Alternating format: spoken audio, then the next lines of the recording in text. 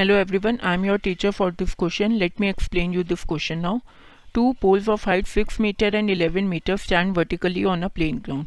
If the distance between their feet is 12 meter, find the distance between their tops. पहले हम figure से देखेंगे.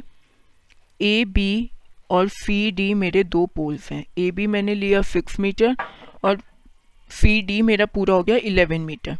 अब ए बी अगर 6 है तो यहाँ से सी ई जो कि बी ई मैंने एक परपेंडिकुलर ड्रॉ किया, ये 6 होगा, तो ये 11 है टोटल, तो ये रिमेनिंग 5 हो जाएगा और ये हो जाएगा मेरा 12 मीटर, क्योंकि जो कि डिस्टेंस है दोनों पोल्स के फीट के बीच का.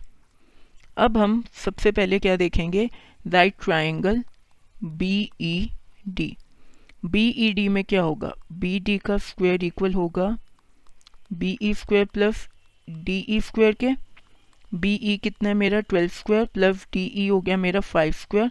इसे मैं आगे सॉल्व करूंगी तो ये हो जाएगा मेरा 169. अब बी डी की वैल्यू यहाँ से क्या हो जाएगी, अंडर रूट ऑफ 169. तो मेरा जो फाइनल आंसर मेरे को डिस्टेंस बिटवीन टॉप चाहिए था वो कितना आ जाएगा, 13 metre. I hope you understood this explanation. Thank you.